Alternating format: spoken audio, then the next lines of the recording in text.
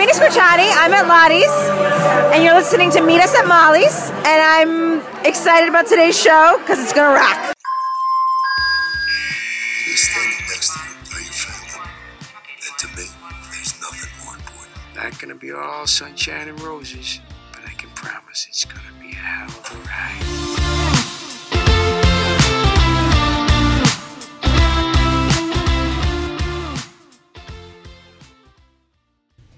Hey everybody, welcome back to episode 109 of Meet Us at Molly's. Tonight we're going to go ahead and cover Chicago Med Season 2, Episode 1. This episode's entitled Soul Care. As always, I'm one of your hosts. My name's Gina. I'm joined by Bryna. Hello everybody. And we always like to start with the news, and this is a lot of news for this point in hiatus. I mean, fake news, but yeah. She said it. I'm going to take a drink. I said it. I said this. Yeah, it's a lot of fluff, maybe a good name for it, of like stories that they're putting out to just kind of generate buzz, but they don't really contain anything new. Yeah, like it's just kind of more analysis news, some of it is. Except for Emily's piece, but that's because Emily does the Lord's work, let's be real. Well, I mean, there's a couple, like, obviously the Osceola stuff is actual news, the deleted scene is news, but, like, a couple of the pieces we're going to talk about tonight, they're more just, like, analysis, opinion things that we just don't agree with. Yes. So, the first piece is from TV Line, and TV Line tweeted this out. It was a big, bold headline and a big picture of John Seda, and it said, "What's next for Antonio?" You know, it's one of those things where it's like, stop what you're doing, click this link, and then you read it, and there's literally nothing new inside. It's just like... I literally had to check the date to make sure that it was something written now and not after the finale. Yeah. The article was literally like, Antonio killed the guy in the mid-season finale. Antonio let Ruzek go down for the murder in the season finale. That's it. It was nothing new. It was literally just a recap, and that was it. Yeah. No. Nothing new. They also did one for Connor and Ava on the med side, but it was the exact same. It was just like, they fought. They screwed. Ava hated him. Connor didn't know what to do. Connor's dad died. It was one of those. There was zero new content in those articles. Zero. Yeah. Yeah. Again, analysis, but not even really analysis, but whatever. Exactly. Where there was new information, however, was with the newest friend of the pod, Emily Longaretta, over at Us Weekly. Brenna, go ahead and clue us in on Emily's bit of the Lord's work that she did this week. Yeah, so Emily got an exclusive that Colin Donnell will be returning to Chicago Med for the season 5 premiere. He will return for only one episode in order to film his character's exit, and that's really all we know, but that was Emily's exclusive, so exciting stuff. I hope his exit is him running off to the Mayo Clinic with Robin. I don't think it's going to be, though. And running, well, however it ends, I want him running far, far away from Ava. Oh, yeah. Yeah. Yes. I'm really excited, though, that he's coming back. I'm excited. I'm also just disappointed about the whole situation. It's something that I haven't gotten over. Yes, I'm disappointed about the whole situation, but I'm glad that he's coming back to do Connor justice. And that they are hopefully going to do Connor justice because he's agreeing to come back for one episode. Are there any character exits in the Chicago universe that they actually have nailed?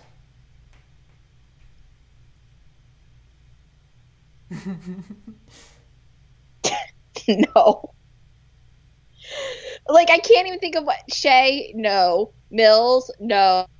Lindsay, no. Well, at least Gabby, Mills got, like, they didn't kill Mills, and he sort of got a happy ending. Yeah, but that's what he deserved.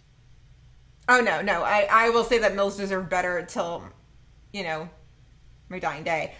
Roman's exit was, like, not bad. But we hated him to begin with, so it was just kind of like, bye.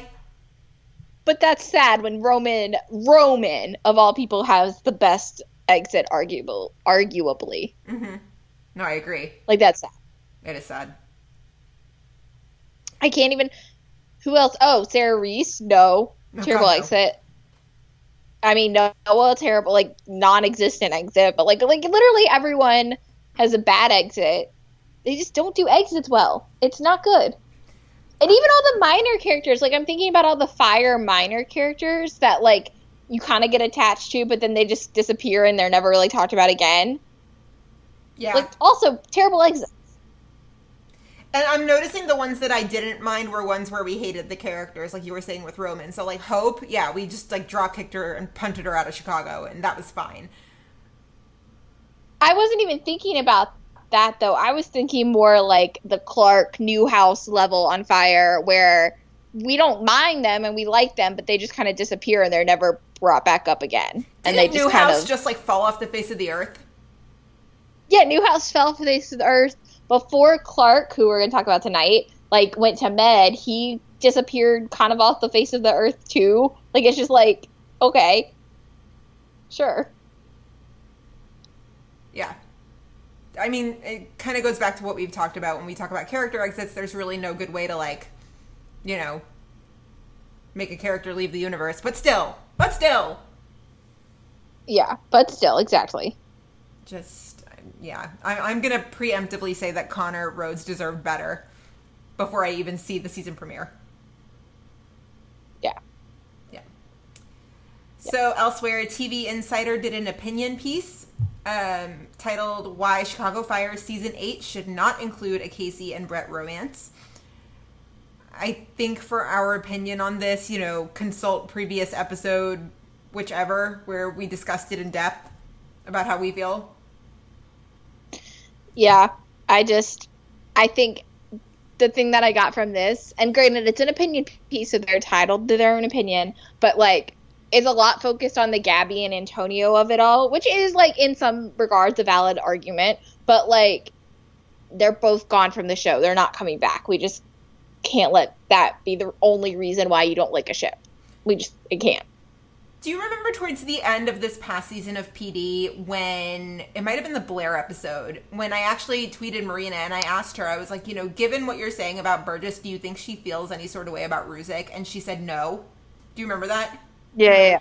I feel like that might be how Sylvie feels about Antonio. I think they're so far gone now that might be how she feels. It might just be a past part of her life that she's moved on from. Right. And especially because we have had no indication since, which is unfortunate because I really liked Sylvie and Antonio, but whatever. But we've had no indication since she ran into him when he was going on his blind date that she's even thought of him. Right. That's literally the last thing we saw of them, and that was a season and a half ago. Yeah, that's So entirely correct. But again, it's an opinion piece. We are all entitled to our own opinions. However you feel about it is A-okay. A-okay. right, exactly. So, elsewhere, we've got a piece from TV Guide. Good old TV Guide. 5 totally plausible theories about how Connor will exit Chicago Med. This had to be somewhat satirical, right? I think the aliens one was, and the fact that I just said the word aliens in the same sentence as Chicago Med is insane, but... Yeah, so, I mean, yeah, the first theory up is that he's abducted by aliens, which is like, it only makes sense if it's some sort of like hospital oversight that leads to said aliens gaining access to the ED. Or maybe there's a bomb that goes off. I don't know. Yeah. I mean, obviously it's not that kind of show, but it's also not completely not plausible given the stuff that the doctors deal with at Med. Give Jeff and Steve in the writer's room some more credit, Gina. They're not that crazy. That's correct. I apologize. I'm going to chuck my wine now. Sorry. But yeah, so he's like abducted by aliens in one theory for this. He goes out and gets coffee and never returns. He just chills in the background and like we never actually see him. He's just mentioned, but we never actually see him. He quits. He dies. The only two I think are the actually plausible are the last two. But I don't think they're going to kill Connor. I think he's going to quit or some version of that. But like, I still just can't believe TV Guide posted this. like, at all. Yeah. Like, it's freaking TV Guide. I don't get how that made it past. This is almost like reverse clickbait, right? Because they're saying, 5 totally plausible theories about how Connor will exit, and you're thinking it's going to be like completely plausible stuff, and then he's abducted by aliens. He disappears. Right, yeah, the fact that plausible's in their headline and he's abducted by aliens is in their story. It's like, this is so fucking stupid. I can't even. We're salty tonight. And if it's satirical, though, and which is fine. Like, if it's satirical and, like, they want to go aliens and all that stuff, like, okay, fine. But that's not what you want from TV Guide. You're supposed to be able to trust TV Guide a little bit more, right? Yeah. In theory, you're supposed to be able to trust TV Guide as, like, a reputable news source. But when they're putting things out, like, plausible and then talking about aliens abducting a character, it's like, what the fuck? TV Guide, though, and we've said this before, they are like the kings and queens of clickbaity headlines, though. Right, but, like, still, it's all so fucking stupid. Yeah. I agree. Brianna, please take us through the next bit. So, we got another PD deleted scene, because, again, we can only ever seem to get PD deleted scenes. Hashtag blessed. I'll be honest, I didn't get to watch it, but I know it's Voight and Platt, right? Yeah, it's Voight and Platt, and literally, I don't even remember the context of this scene. I just remember seeing it. I saw the scene, of course, but then I was like, I don't even remember where or when this happened. Oh, I remember what it is. Voight's walking in, and Platt is just basically like, I got one of the best attorneys in the city to draft up a letter of exoneration for Alinsky. The signature you need is on your desk. And Voight's just like, I told you I was handling it. And Platt's just like, yeah, I know, but the signature it needs is on your desk. So it was like the quintessential filling in the white space type of scene. But yeah, I did not remember where it fit in at all. Yeah, but of course, again, another PD's deleted scene. Not that we're complaining, but we never get any for Fryer and Med, and it's sad. I will never complain about a deleted scene, though. No, never. Ever. Keep feeding Just us, sad. PD, please. Yeah. So the last bit of news we got a fire scoop in this week's Ask Osceola. I guess we're kind of getting back to that time of year now where like we start to get a couple little scoops here and there. And they're going back to filming. Yeah, they're starting to kind of trickle back into Chicago now, so the scoops should kind of pick up as the weeks go on, which is nice. Let's see, we're recording this on Thursday, and so I know Tori posted a video today that she was on her way back to Chicago. Daniel Kyrie was back, so they're all starting to slowly return, which is good, because I've missed them. Yeah. But the scoop in Ask Osceola this week, a new paramedic is heading to town, perhaps to replace the newly engaged Brett, ? And the recurring character sounds like Anderson Cooper minus a couple dozen IQ points.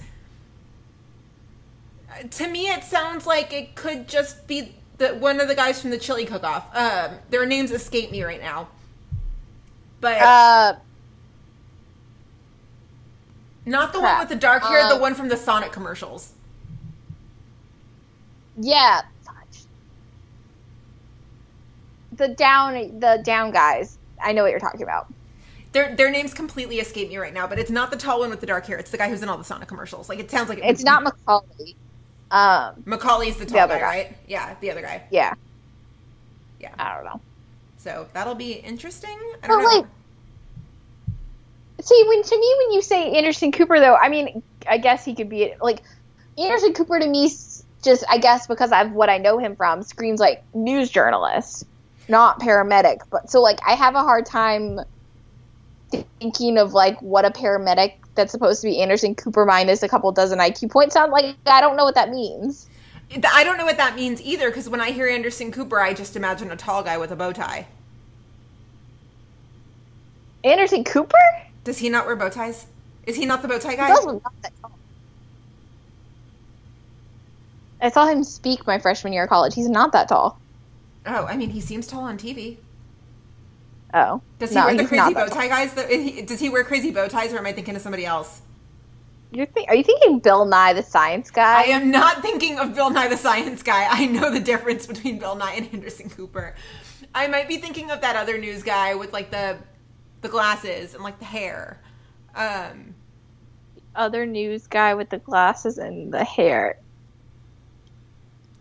I don't know who you're talking about. I think I know who I'm talking about, but then my brain's going between like two different people, and it's two completely... I was literally about to say, I just Googled Anderson Cooper, and none of these pictures have him in a bow tie. I was going to say, I don't think I've ever seen Anderson Cooper in a bow tie, like ever. I'm thinking of somebody else on the news who does crazy bow ties then. But I still imagine Anderson Cooper being tall, but I mean, he just looks tall on TV. Fun fact, he's not that tall. But, we didn't get cool people to speak at my college graduation, so whatever. Well, yeah. But anyway, I just, like, you know what I mean, though? Like, I don't imagine Anderson Cooper and then think paramedic. Right. I think Anderson Cooper and think, like, reporter or, like, almost like a Naomi-type character from last season, not paramedic. So, like, I don't know. That description's a little weird to me. Yeah, no, same.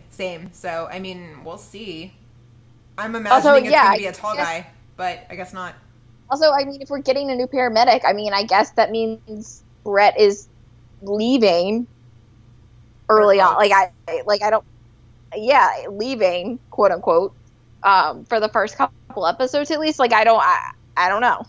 Alrighty, so that's all the news we've got. As always, you guys know the deal. If you see something, please send it to us. However you would like to get in touch with us, it works. You guys are really good about alerting us to news that we don't see.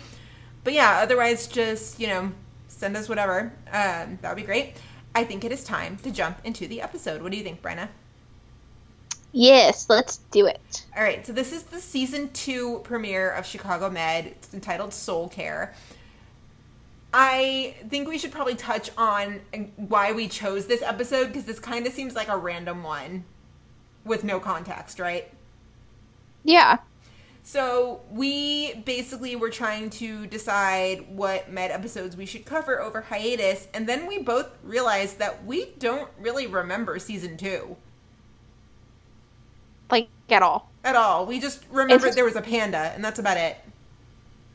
All I really remember about season 2 of Med is, like, the last 5 episodes, because that's when you go with, like, the Jay and Natalie stuff, and, like, Manstead really picks up, and, like, Sex Toy really picks up. Like, that's where, and the Robin stuff, like, I remember the last, like, few episodes of season 2, but, like, I really had no idea what happened in early season 2, like, at all.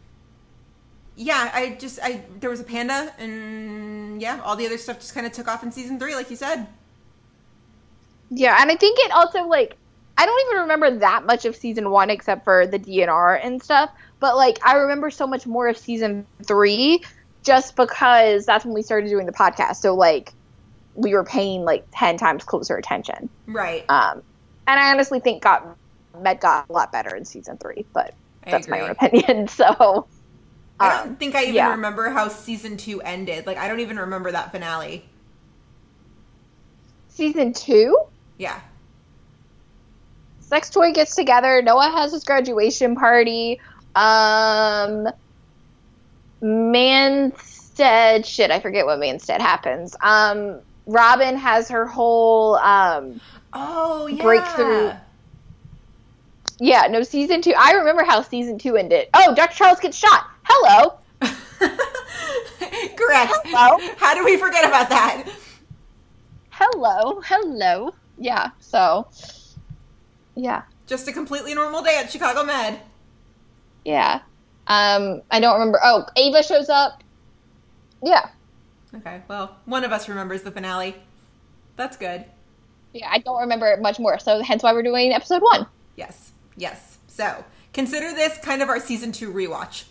So, let's start off with Natalie, Will, and Jeff. Because, oh yeah, Clark is still around. I loved Clark. Again, I did too. I really loved Clark in this stuff. We'll talk about it. But I love Clark on Med. I just love Clark in general. I also, like, Med is such a different world in early season 2. Like, there's so much I was like, wait, that's a thing? What is happening right now? Yeah, absolutely. And it's just funny to see, April Ethan and April. Bleh. Ethan and April are just kind of like circling each other, like they're not really together. And then, you know, Natalie and Will are just kind of. They were what? I was going to say, Ethan and April are in like opposite orbits. Oh, yeah. Like, completely. Yeah. They like barely know that the other exists. It's crazy. And then, you know, jealous Will is still around. And then Clark is just kind of like lurking in the background. It's just, it's so different. Little babies. It's wild. Yeah. So we start the episode and Natalie has gone like full airline pilot-ish. She's in a helicopter. She's in her like air something jumpsuit, and there's basically there's been an accident, and so she is watching over a pregnant woman. And of course, you know, this girl has a ruptured aorta because it's never as easy as, oh, this pregnant girl was in an accident. Oops. But Connor suggests performing a C-section to take the baby out because she's 34 weeks, and Natalie's like, yeah, hell no. Not good. Yeah, she's like, we have to keep the baby in. Like, she has to deliver full term. She's so close. And Connor's like, what the fuck are we doing? Yeah.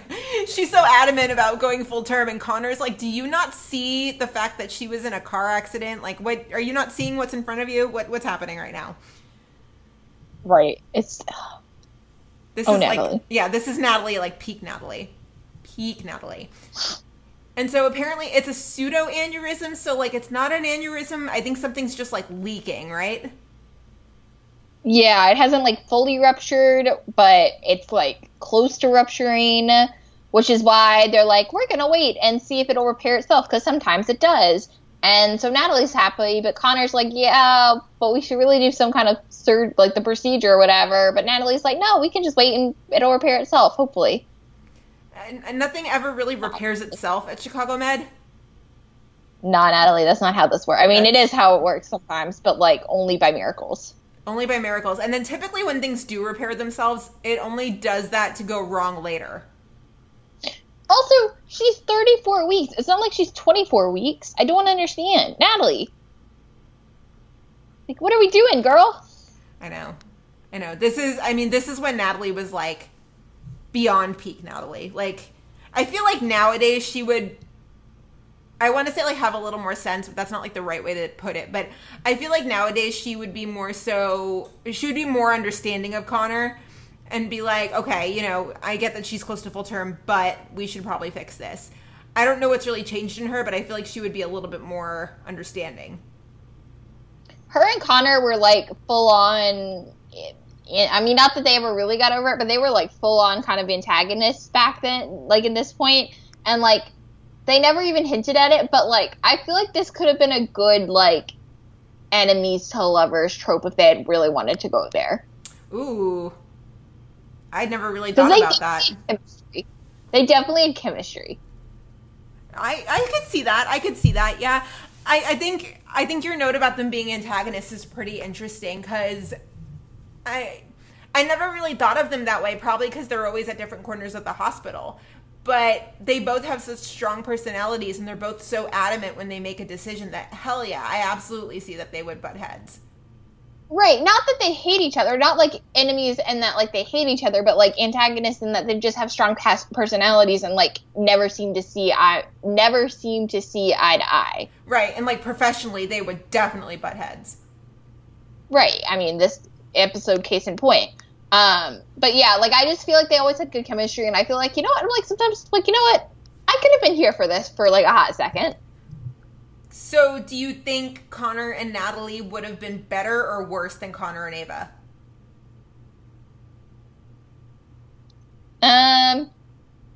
Well, I feel like anything can almost be better than Ava.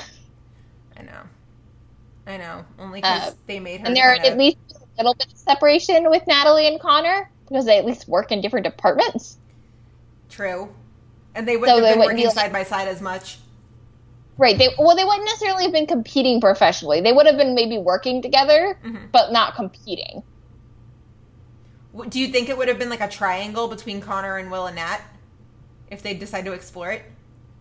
I would have thought they would have gone there at some point, but they did not. So Yeah, and that is interesting, especially given how Connor and Will butted heads in season 1. It would almost seem like too easy to put those 3 in a triangle, right? Right. Like, I don't know. Like, I'm still kind of shocked they never went there. The more we talk about it and the more I think about it, I'm kind of shocked about it too now. I'm just like, oh, well, damn.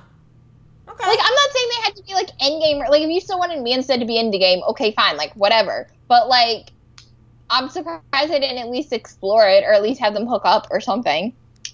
Right.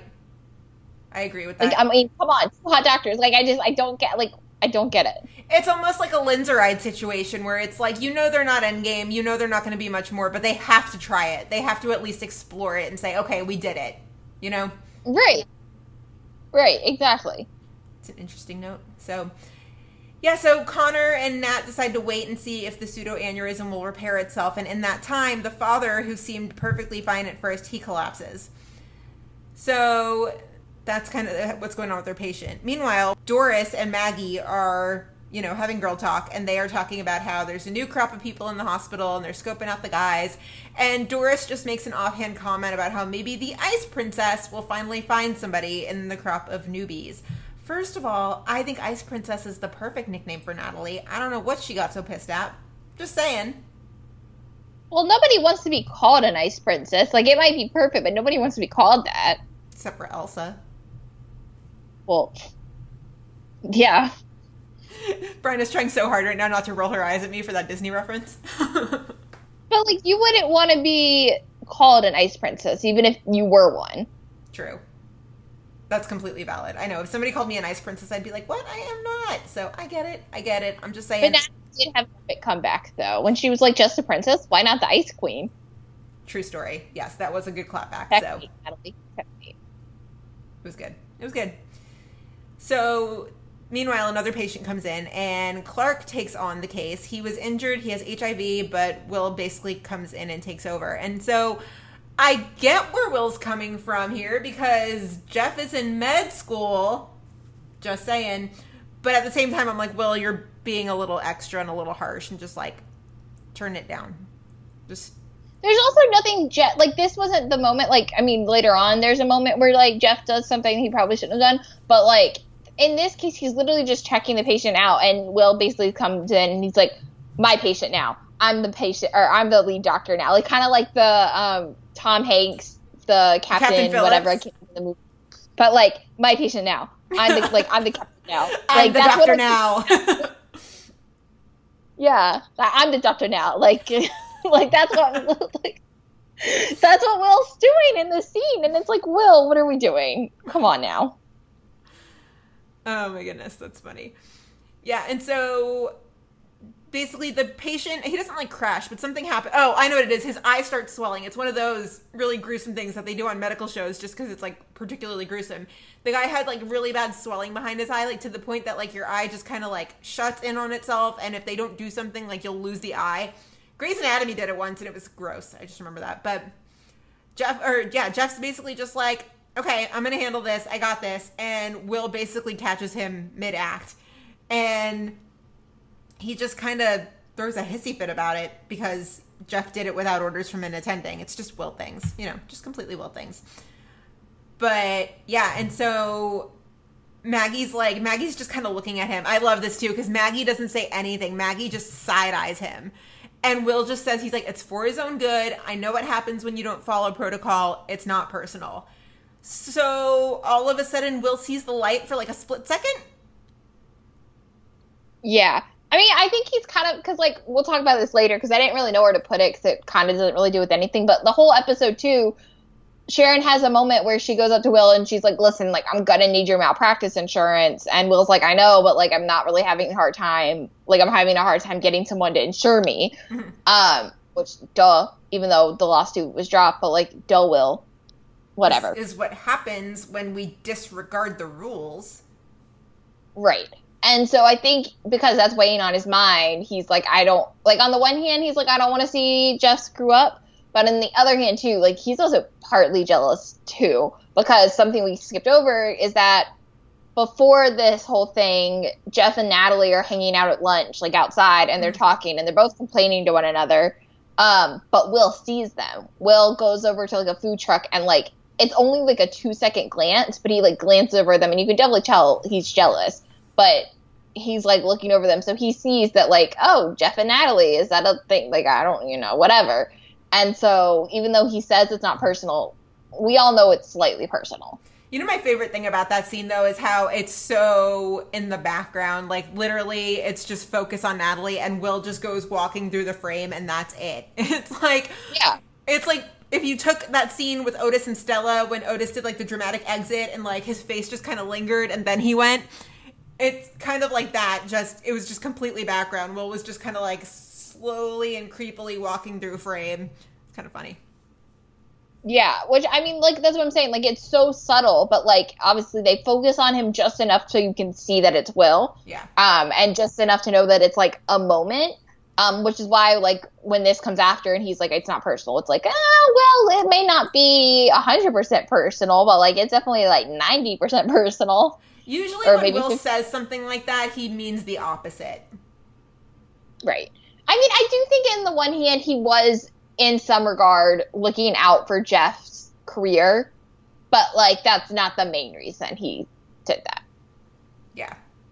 No, he's acting that way and rationalizing with himself and telling him, like, oh, it's because of this reason. No, it's because you're jealous, Will. Green is not a good color on you. Actually, I lied because green is a totally good color for a redhead, and he wore that shirt the last day of con and looked like Ed Sheeran, but that's beside the point.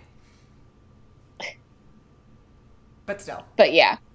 Yeah. So it's just, Will. Just, Will. Sweet little Will. Goodness. So back on Natalie's patient, Dr. Rhodes is recommending surgery again, but Natalie is still hesitant. Granted, she eventually agrees. So they deliver the baby via C-section, right? Them delivering the baby, I don't know what it was about that scene, but it just, like, looked fake. I mean, it looked like it was, like, television. Like, I don't know, something about it. I was like, the way they cut it, I don't know. It was just, like, it did not look real. And maybe because I'm thinking of, like, I've seen pictures of my mother's C-section, and, like, the way, no one's going to be able to see this because this is not video, but, like, they cut, and at least in what I've seen, they cut vertically. And in this case, it looked like they cut horizontally, like down below the belly button. And I was like, I don't think that's how you deliver a baby, but I could be wrong. You've seen pictures? And if I'm wrong, of my mom's C-section? Yeah. Yeah, or there's video. I mean, hello, I was born that way. Like, my birth's on camera.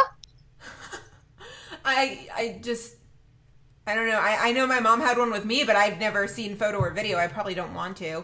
But that's interesting. I mean, I just, like, and, like, just from scarring, like, like, it seems like it seems like it's this way. Vertical? I'm pretty sure it's vertical. I could be wrong. I don't know. Just something about the fact that they cut horizontally just seemed wrong. I thought they cut you, like, hip now to I hip. kind of want to Google it, but I'm scared. Please Google it. Please, please, please. Are C-sections vertical? I'm so scared for what you're about to find.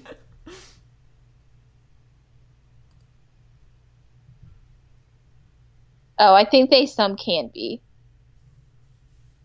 I think they can be. Maybe my mom's was just vertical. According to AmericanPregnancy.org, where did it go?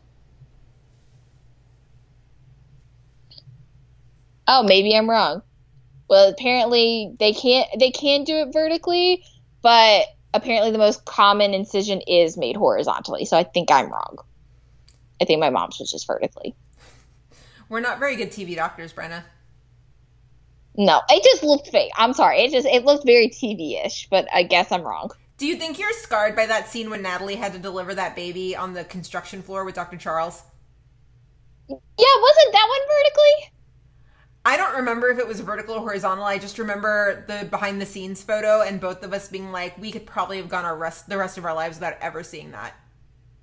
Yeah, now I feel like I want to just go watch every TV C-section, not real-life C-sections, just to see whether they're horizontal horizontal or vertical. I'm fascinated now. I'm so fascinated. And now we know the content of a bonus episode that you guys will probably hear in August.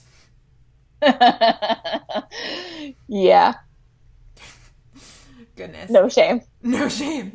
So everything with Nat's patient and the baby is a success. That's great. And actually, when the baby is born, it's interesting because Connor and Nat, you see them work really well together as a team because, like, basically they deliver the baby and then Nat takes him. And hence what I'm saying. It's the perfect enemies to lovers trope. They have their moments of, like, where they can work together, but they still, most of the time, are butting heads. That's how the trope works. It's great. I'm just saying. I have so many what if questions now. Like, if they had gone that route, would they have written Connor into a corner of him being an asshole? Would they have thrown the baby out with the bathwater? Like, I have a million questions now. No, because the point of the enemies to lovers, it's like Elite, right? It's like an Elite with Nadia and Guzman, how it's like enemies to lovers in some regard, but, like, the person who's the good person or the better person, like the guy or girl who's considered bad, like wants to become a better person for said good person. So Connor would have been considered the quote unquote bad one? I guess so. I don't know. Interesting. I don't know. I'm just making shit up now, but, like, you know what I'm saying? Like, someone, like, when you talk about him writing into a corner or, like, would he always be considered an asshole? Well, like, I don't think so. I think that if it was done right, it would have just developed into, like, one or the other becoming a better person for the other person. Does that make sense? Yeah, it makes sense. I feel like the word vomiting. I mean, I was just like, nah. I was like, Nadia and Guzman, there's my comparison. Like, there we go. Yeah, and by the way, if you haven't watched Elite yet, what are you doing? Go watch it once you're done with this episode. Catch up before season 2 in September. That's all I gotta say. We don't have a date in September, right? We just know September? Yeah, we just know September, but... So good. Yeah. So but good. Anyway. Yeah, so they end up not being able to save the dad, and right when they're basically about to declare him dead, and he comes back to life. Just in time for his daughter and his granddaughter to come in and basically for him to meet his granddaughter. It's wild. It's like they literally declare him dead. Latham's like time of death, 15, whatever. And then they, like, are turning around to, like, walk out of the door, and, like, Will hears something on the monitor, and they turn around and he can, like, see his eyes open. It's like, what the fuck? I do remember that. So I remember that as season 2 and just being like, whoa, that was a powerful moment. So I thought that was interesting. Yeah. And then I'll let you go ahead with what Dr. Latham says because I will not do it justice. Oh, well, so yeah, because, like, it's a very Jewish episode for Dr. Latham. I have some things we'll talk about later. But he, like, says this thing in Hebrew, which is Baruch Dayan Hamet, which is, like, basically, like, blessed is the true judge. And it's, like, a common death blessing in Hebrew. Basically saying that, like, you know how, like, when people die, like, we question, like, why did this person have to die over this person, and, like, why now, like, why did this have to happen, or whatever. Mm-hmm. And it's basically saying that, like, God knows the reason, and, like, God is the judge for, like, why that person had to die.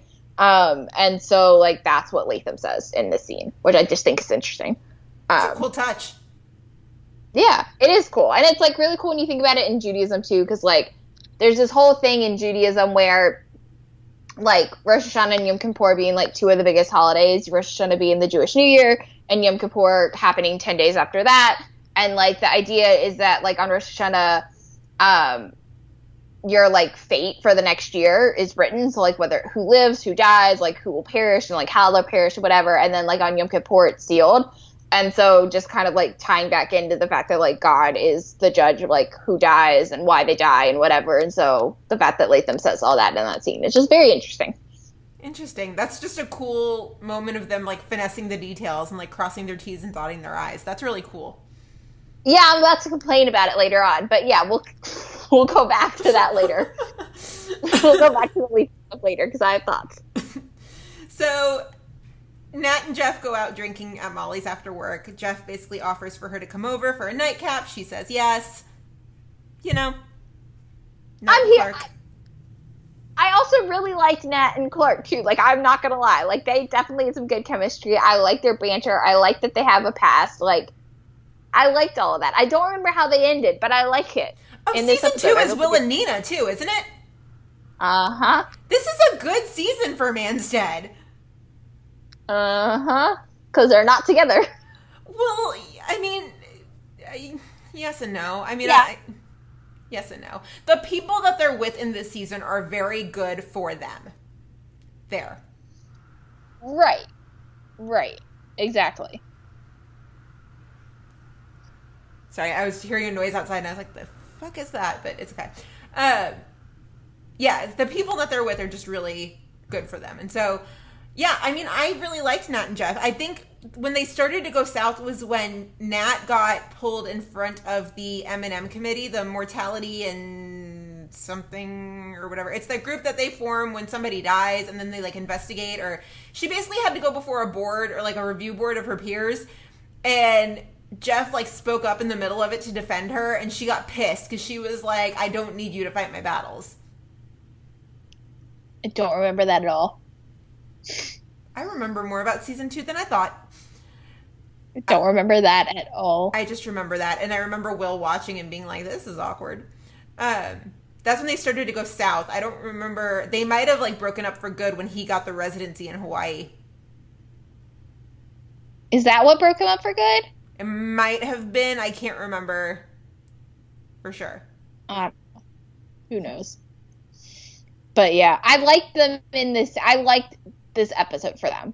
Yeah. Yeah. It also just makes me slightly bitter, though, that like there's still so much we don't know about Natalie's husband or ex-husband. Like, there's so much we don't know. I'm still holding on to the idea that he's gonna pop up alive eventually, just because I watch so much television that I've learned that like when they say somebody's dead, they're not actually dead. Jay had a wife pop up out of nowhere. Mm-hmm. Yep. I just from years of watching TV, I feel like I've learned that like just because they say somebody's dead doesn't mean they're actually dead. But I'm probably way off base. I hope so, at least. That would be awkward. But yeah, no, we never learned anything about Natalie's ex-husband. And like just even the glimpse that we got, they were talking about like, and just I think too, the thing that I really liked about Jeff and Natalie, at least in this episode, was that Natalie seems like more carefree and like not herself, not in a bad way, but like not as uptight as when she's with Jeff. Because like he's telling that story, he's like, remember how we went out to this like Greek restaurant or whatever, and like you ended up getting on the table and like throwing plates or whatever like she ended up doing. Yeah. And whatever the story is, but like I can't even imagine Natalie like that. And so to think that like Jeff is like remembering, like knew her then and like knows a different side to her, I'm just like, I don't know, like I like that. Yeah, same. And I mean, when you think of her with Clark versus her with Will, Clark is way more laid back. He's more mellow. And so when she's with Will, it's not that she's trying to keep up with him or compete with him. It's that they almost kind of egg each other on, right? In terms of like, yeah, Will and Nat just kind of egg each other on. And so Jeff was just a lot more laid back and a lot more mellow. So she didn't really feel like she constantly had to be, you know, making this crucial decision, making that crucial decision, you know, doing this for her patient, doing that for her patient, like that kind of stuff. Well, and they were definitely more the opposites attract. Like Natalie and Will are not complete opposites, whereas like Jeff and Natalie are like complete opposites. Yeah. Yeah, I see that. So. It's interesting. Yeah. I know. A couple of our listeners, when we said that we were covering this episode, they got really excited. So Sinead said, you know, is it weird that I missed Jeff on Fire, but not Med? Like, I really miss his friendship with Severide. No, that's not weird. Not weird at all. No. I mean, if I have... No, I do really miss Jeff on Fire. I loved Jeff on Fire. Mm-hmm. I mean, I liked him on Med too, but like, he didn't stick around long enough, so like, it kind of sucks. But I do miss him on Fire too. I mean, I just miss him in general. I just really like the character. But see, it's interesting that she remembers his friendship with Severide. I don't remember his friendship with Severide that much. I remember it obviously more with Mills. Yeah. Like, that's what I think of when I think of Clark's friendships on Fire. Like, I think of Clark and Mills, not Clark and Severide. So that's interesting. I don't really recall Clark and Sev ever really being bros. I just kind of recall Clark, you know, being another member of Squad. I mean, I think Seth had, him and Seth had a few moments when Clark was going through that. Remember that time they accused Clark of murder thing where... Take a drink, another character was accused of murder. Yeah, so I think they had some few moments then where, like, Sev defended him and was like, no, like, what the fuck, like, Clark's a good guy, but, like, I definitely just obviously remember more of Mills than Sev. Mm-hmm. Yeah, I just missed the character in general. I just really liked him. And I was really excited when they said he was going back to med. I just wish he could have stuck around. Yeah. So, yeah. We also got a message from Carol, and she said that Jeff and Tori were good together. Agreed. Yeah. Agreed. So, yeah. Elsewhere in the hospital, we had Ethan, Dr. Charles, and Sarah. TBT. TBT, man. TBT. So, basically where we left off at the end of season 1 was that Sarah quit pathology. She basically turned down the residency. And so when we pick back up, Sarah is working at a coffee shop. And oh my goodness, do I feel completely attacked by this. I was that person with a professional degree working in a coffee shop. So I know that feel way too well. Way, way, way too well. Just, yeah. Brought back memories. That's all. Brenda, will you take us through the rest of them? Yeah, so... Also, Dr. Charles is in a wheelchair because he apparently tripped over a suitcase, and, like, I definitely do not remember this at all. I remember him being in the wheelchair. I don't remember it being because he tripped over a suitcase. I thought in real life Oliver Platt had knee surgery or something. I think that's why, but, like, apparently it's in the show. It's because he tripped over a suitcase, which is so stupid, but okay. Interesting. Why couldn't he have just had knee surgery? Like, I don't understand, but whatever. Anyway, basically Dr. Charles comes and is like, Med has a residency opening in psychiatry with me if you want it. And she's like, I don't know. And he's like, well, let's come hang out with me for the day and you can see what you think. I like how she just literally, like, left her shift to go spend the day at the hospital. She was just like, peace out, make your own coffee, I'm leaving, bye. Pretty much. I'm pretty sure she probably also got fired for that, but whatever, we don't know that. Also, Ethan is starting off his first day as chief resident, and he's, like, eager, and he has all these ideas on how to improve, like, the ED's patient flow, and, you know, Will offers him some scheduling sheets. He's like, no, I don't need that, and Will's like, are you sure? And he's like, yeah, and Will's like, okay. I thought that was so cute when he walks in, and then, like, Maggie turns to Goodwin, and she's like, I just hate crushing their dreams. Yeah.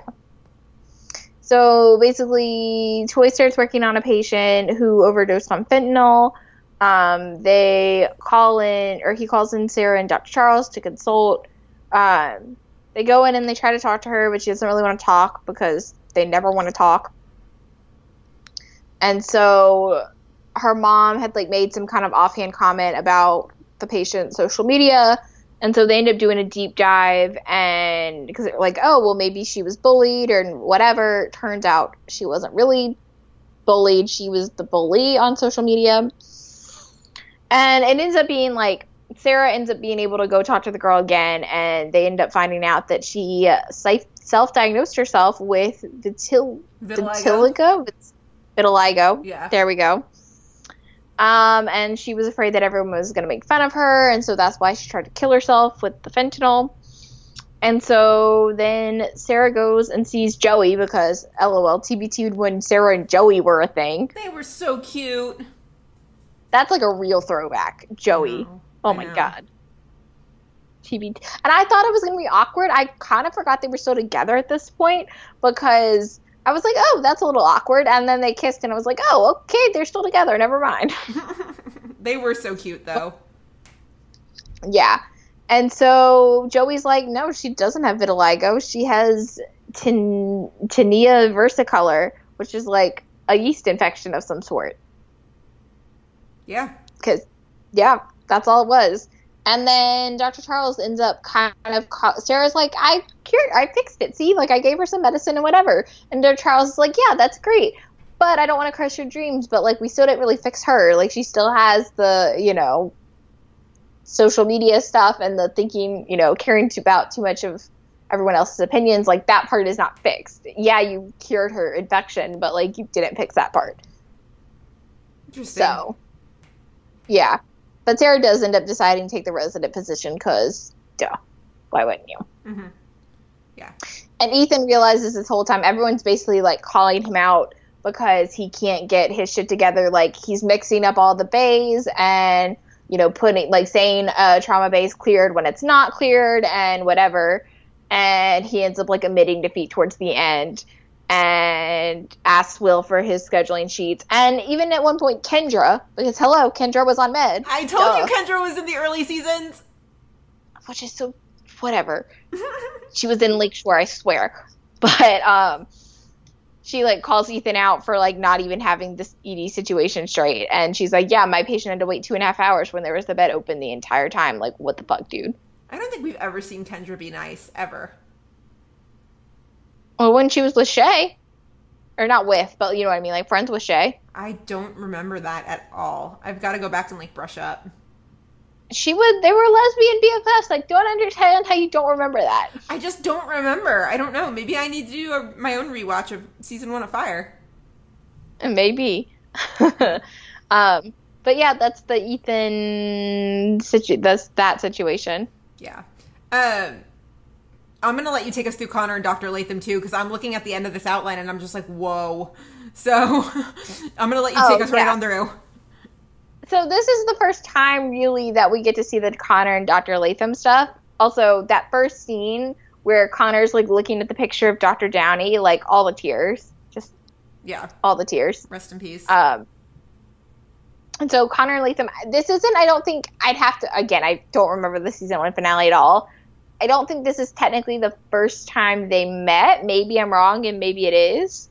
But this is definitely like Latham welcoming Connor into the fellowship program or whatever. Yeah. My whole thing is so in this scene where they're like welcoming each other, like you can see Dr. Latham's seat hanging from under his suit, which I know I'm gonna have to explain that. So seat is it's the fringe that hangs down from a tallis, which is a prayer shawl, and a lot of mostly people wear it, like I have one. Mostly people wear it in prayer, but if you're a really religious Jew, you wear like a smaller one under your clothes at all time. Mm-hmm. So because Dr. Latham is a more observant Jew, like that's why he's wearing it and that's why you see it. And it just really, like, on the one hand, I'm like, oh, that's so cool, like seeing that on TV. But on the other hand, I'm like, ugh, they could have just done so much more with Latham's character, and it kills me. Didn't you say, well, he's an Orthodox Jew? Is that what he was? Or was he? Okay. Yeah, presumably, if you wear a tallis like that, most of the time you're an Orthodox Jew. And, like, he's definitely Shomer Shabbos because he won't do certain things on Shabbat. But, yeah. So what does that mean, what you just said? Not Shabbat, before that. Shomer Shabbos? Yes. So basically, if you're Shomer Shabbos, like, you won't do things like, you won't do, like, if you have, like, an electric, like, key card or something, like, you won't touch it like that because it's electricity and you're not supposed to work or anything on Shabbat. Like, I remember in an episode, and I don't remember which episode it was, like, he wouldn't even do things like touch the elevator buttons to go down. I do remember that. Yeah. Because that, like, Shabbat had already started, and, like, that's considered, like, working and using technology. Like, you're not supposed to use any form of technology on Shabbat. You're not supposed to drive. So, like, a lot of people, if you're super religious, try to live close to a shul or a synagogue because, like, you're not supposed to drive, so you need to walk to shul on Saturday morning. But that's, like, for the more observant. What? What is shul? Shul is temple, like synagogue. Got it. And if you're really religious, you go to shul on Saturday morning as well as Friday night. And so, but you can't drive, so you have to be able to walk because you can't drive or do anything.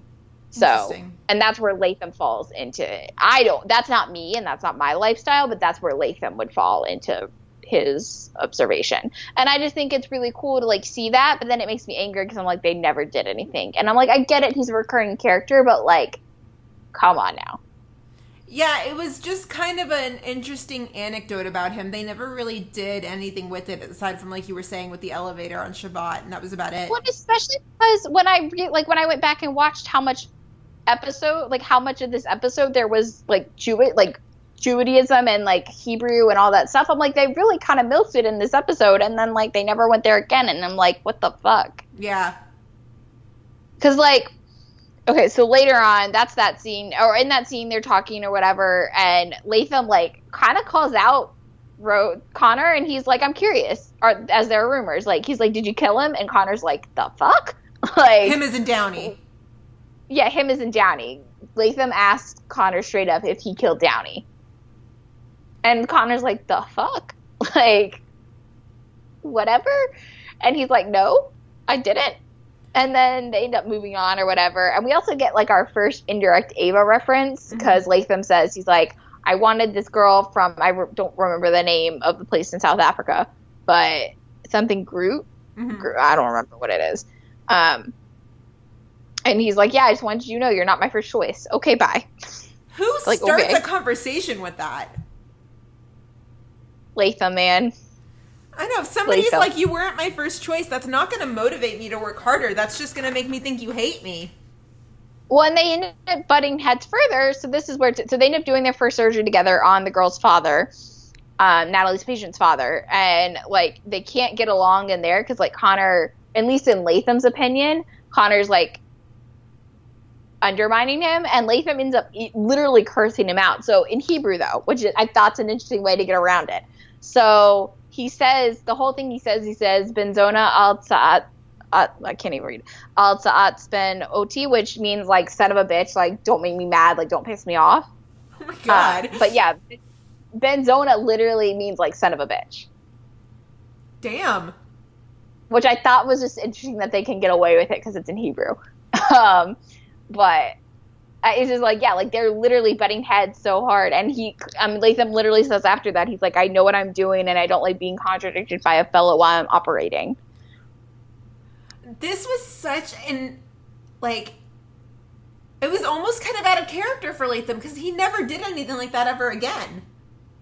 Right. And that's what I'm saying is, so they set this Latham up in this episode with like all this Hebrew and all this Judaism stuff with, like, the death blessing and this, you know, the cursing in Hebrew and whatever. They do all this stuff, and then they kind of change Latham when they realize he's not maybe going to be around as much and becomes, like, way more recurring. But it's just so interesting to see Latham in this episode. I think it's fascinating. Yeah, that is interesting. And then later, I mean, Connor handles it pretty well. Again, I'm way more of a hothead. I would not have handled that as cool as Connor did. But Connor's like, you know, you were angry before. And he's like, oh, I'm not mad. Like, that was kind of odd. Yeah. Just kind of, I feel like we got off to a very weird foot with Dr. Latham. Yeah. That's what I'm saying. Like, it's so interesting. I would have rewritten Latham as a very different character, but that's just me. I mean, he ended up being a really interesting, great character. But he really didn't do anything. Like, to me, he wasn't as interesting just because, like, they took the most interesting aspects away from him, in my opinion. Yeah. No, I understand that. Like, he just kind of became, like, okay, like, I'm going to mediate Ava and Connor. Okay. Like, I'm going to be a mediator, essentially, is what he became. And, I mean, I know I said this when we covered the season finales, but now that the code has been canceled, I would like to see him come back, but with Connor and Ava both gone, it probably won't happen. Sad. No, which is sad. Yeah, which is sad. Otto Essendoe is a great actor. Yeah. But like I said, I just thought it was funny that they could get away with him cursing indirectly because it's in Hebrew.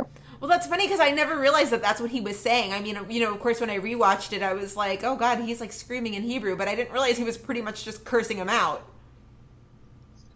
Yeah, I mean, I wasn't, like, I knew what Benzona was, but I didn't, knew the other part, so I looked that up. But, yeah, Benzona, son of a bitch, al-Sa'at ben Oti, don't make me mad. Or don't piss me off. Jeez. Damn. Interesting. So, elsewhere in the episode, we just had some other little notes here. Because, again, this is, I mean, the season premiere of any season, it's usually just to set up the forthcoming episodes and the rest of the season. So, this was pretty easygoing. But Will is having a hard time finding malpractice insurance because as much as we love him, he can't follow the rules. Yeah. Just, nope. This is also when April has TB, which is another little thing I forgot about. Throwback, yes. And so April's worried about Tate and his son, and, you know, she doesn't really feel clean, even though she, you know, who she is. Like, her TB is pretty latent. But, you know, Will actually, like, gives at good the end advice. of the episode. Yeah. Yeah. Which is, like, I don't Because know. April's, like, she's, like, so occupied with this, and Will, after everything he goes through in this episode and, like, seeing the dad pass away and come back to life and whatever, and he's, like, basically, he tells her, he's like, learn to deal with things. Like, life's not perfect, but it is pretty great. And so then she, like, seems to all of a sudden, like, kind of let go of her TB and actually, like, kiss Tate, like, what she didn't want to do because she was so afraid of it spreading. Mm-hmm.